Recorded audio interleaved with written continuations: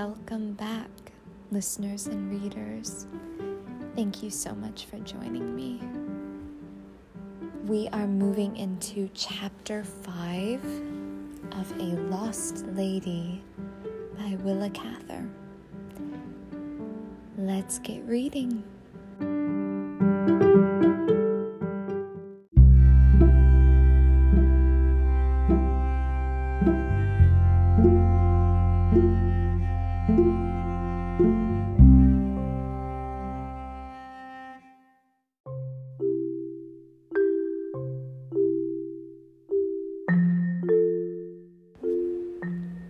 Chapter 5. Neil went up the hill the next afternoon, just as the cutter with the 2 black ponies jingled round the driveway and stopped at the front porch.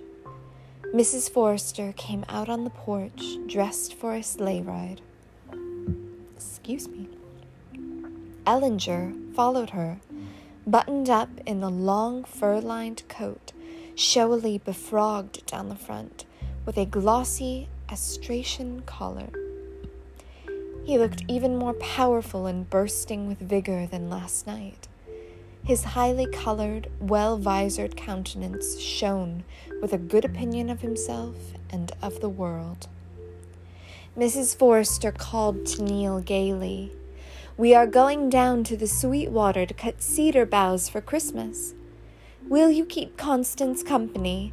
She seems a trifle disappointed at being left behind, but we can't take the big sleigh. The pole is broken. Be nice to her, there's a good boy." She pressed his hand, giving him a meaning, confidential smile, and stepped into the sleigh. Ellinger sprang in beside her, and they glided down the hill with a merry tinkle of sleigh bells. Neil found Mrs. Ogden in the back parlor, playing solitaire by the fire. She was clearly out of humor. "Come in, Mr. Herbert. I think they might have taken us along, don't you? I want to see the river my own self. I hate being shut up in the house." "Let's go out, then. Wouldn't you like to see the town?" Constance seemed not to hear him. She was wrinkling and unwrinkling her short nose, and the restless lines between her mouth were fluttering. "What's to hinder us from getting a sleigh at the livery barn and going down to the Sweetwater? I don't suppose the river's private property." She gave a nervous, angry laugh and looked hopefully at Neil. "We couldn't get anything at this hour.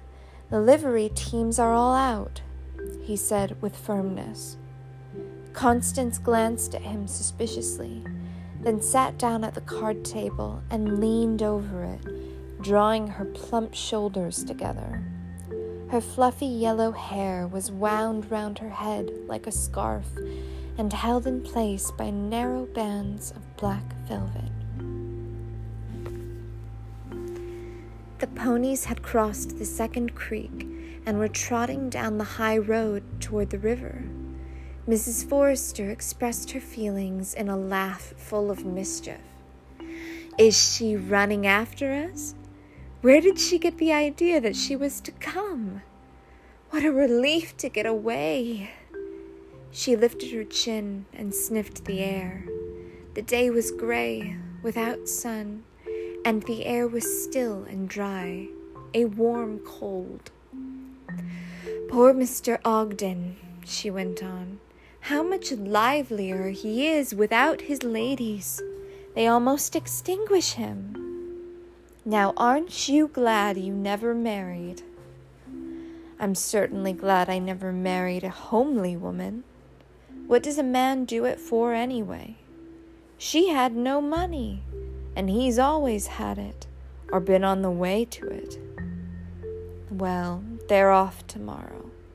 And Connie, you've reduced her to a state of imbecility, really.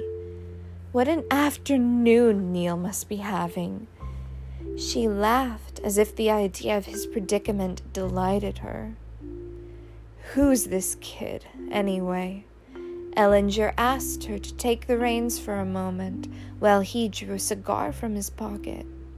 He's a trifle stiff. Does he make himself useful? Oh, he's a nice boy, stranded here like the rest of us. I'm going to train him to be very useful. He's devoted to Mr. Forrester. Handsome, don't you think? So. They turned into a by-road that wound along the Sweetwater. Ellinger held the ponies in a little and turned down his high astrachan collar. Let's have a look at you, Marian. Mrs. Forrester was holding her muff before her face to catch the flying particles of snow the ponies kicked up. From behind it, she glanced at him sideways. Well, she said teasingly. He put his arm through hers and settled himself low in the sleigh. You ought to look at me better than that. It's been a devil of a long while since I've seen you. Perhaps it's been too long, she murmured. The mocking spark in her eyes softened perceptibly under the long pressure of his arm. Yes, it's been too long, she admitted lightly. You didn't answer the letter I wrote you on the 11th. Didn't I? Well, at any rate, I answered your telegram. She drew her head away as his face came nearer. You'll really have to watch the ponies, my dear, or they'll tumble us out in the snow. I don't care. I wish they would, he said between his teeth. Why didn't you answer my letter? Oh, I don't remember. You don't write so many. It's no satisfaction. You won't let me write you love letters. You say it's risky. So it is, and foolish. But now you needn't be so careful. Not too careful, she laughed softly. When I'm off in the country for a whole winter, alone and growing older, I like to, she put her hand on his, to be reminded of pleasanter things. Ellinger took off his glove with his teeth, his eyes sweeping the winding road and the low, snow-covered bluffs had something wolfish in them. Be careful, Frank. My rings. You hurt me. Then why don't you take them off? You used to. Are these your cedars? Shall we stop here? No, not here. She spoke very low. The best ones are further on, in a deep ravine that winds back into the hills. Ellinger glanced at her averted head, and his heavy lips twitched in a smile at one corner. The quality of her voice had changed, and he knew the change. They went spinning along the curves of the winding road, saying not a word. Mrs. Forrester sat with her head bent forward, her face half hidden in her muff. At last, she told him to stop. To the right of the road, he saw a thicket. Behind it, a dry watercourse wound into the bluffs. The tops of the dark, still cedars, just visible from the road, indicated its windings. Sit still, he said, while I take out the horses. When the blue shadows of approaching dusk were beginning to fall over the snow, one of the Blum boys, slipping quietly along through the timber in search of rabbits, came upon the empty cutter standing in the brush, and near it the two ponies, stomping impatiently where they were tied. Adolf slid back into the thicket and lay down behind a fallen log to see what would happen. Not much ever happened to him but weather. Presently, he heard low voices coming nearer from the ravine. The big stranger who was visiting at the Foresters emerged, carrying the buffalo robes on one arm. Mrs. Forester herself was clinging to the other. They walked slowly, wholly absorbed by what they were saying to each other. When they came up to the sleigh, the man spread the robes on the seat and put his hands under Miss Forester's arms to lift her in. But he did not lift her. He stood for a long while, holding her crushed up against his breast, her face hidden in his black overcoat.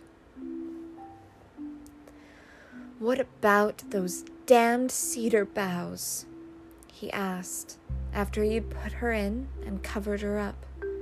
"Shall I go back and cut some?"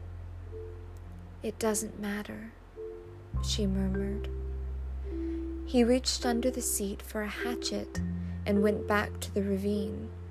Mrs. Forester sat with her eyes closed, her cheek pillowed on her muff, a faint, soft smile on her lips. The air was still and blue. The Blum boy could almost hear her breathe. When the strokes of the hatchet rang out from the ravine, he could see her eyelids flutter. Soft shivers went through her body. The man came back and threw the evergreens into the sleigh. When he got in beside her, she slipped her hand through his arm and settled softly against him. "Drive slowly," she murmured, as if she were talking in her sleep. "It doesn't matter if we are late for dinner. Nothing matters." The ponies trotted off. The pale Blum boy rose from behind his log and followed the tracks up the ravine. When the orange moon rose over the bluffs, he was still sitting under the cedars, his gun on his knee. While Mrs. Forester had been waiting there in the sleigh, with her eyes closed, feeling so safe, he could almost have touched her with his hand. He had never seen her before, when her mocking eyes and lively manner were not between her and all the world. If it had been Thad Grimes who had lay behind that log now, or Ivy Peters.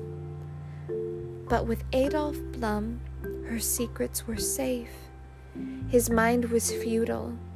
The rich and the fortunate were also the privileged. These warm-blooded, quick-breathing people took chances, followed impulses only dimly understandable to a boy who was wet and weather-chapped all the year, who waded in the mud fishing for cat, or lay in the marsh waiting for wild duck. Mrs. Forester had never been too haughty to smile at him when he came to the back door with his fish. She never haggled about the price. She treated him like a human being. His little chats with her, her nod and smile when she passed him on the street, were among the pleasantest things he had to remember. She bought game of him in the closed season and didn't give him away.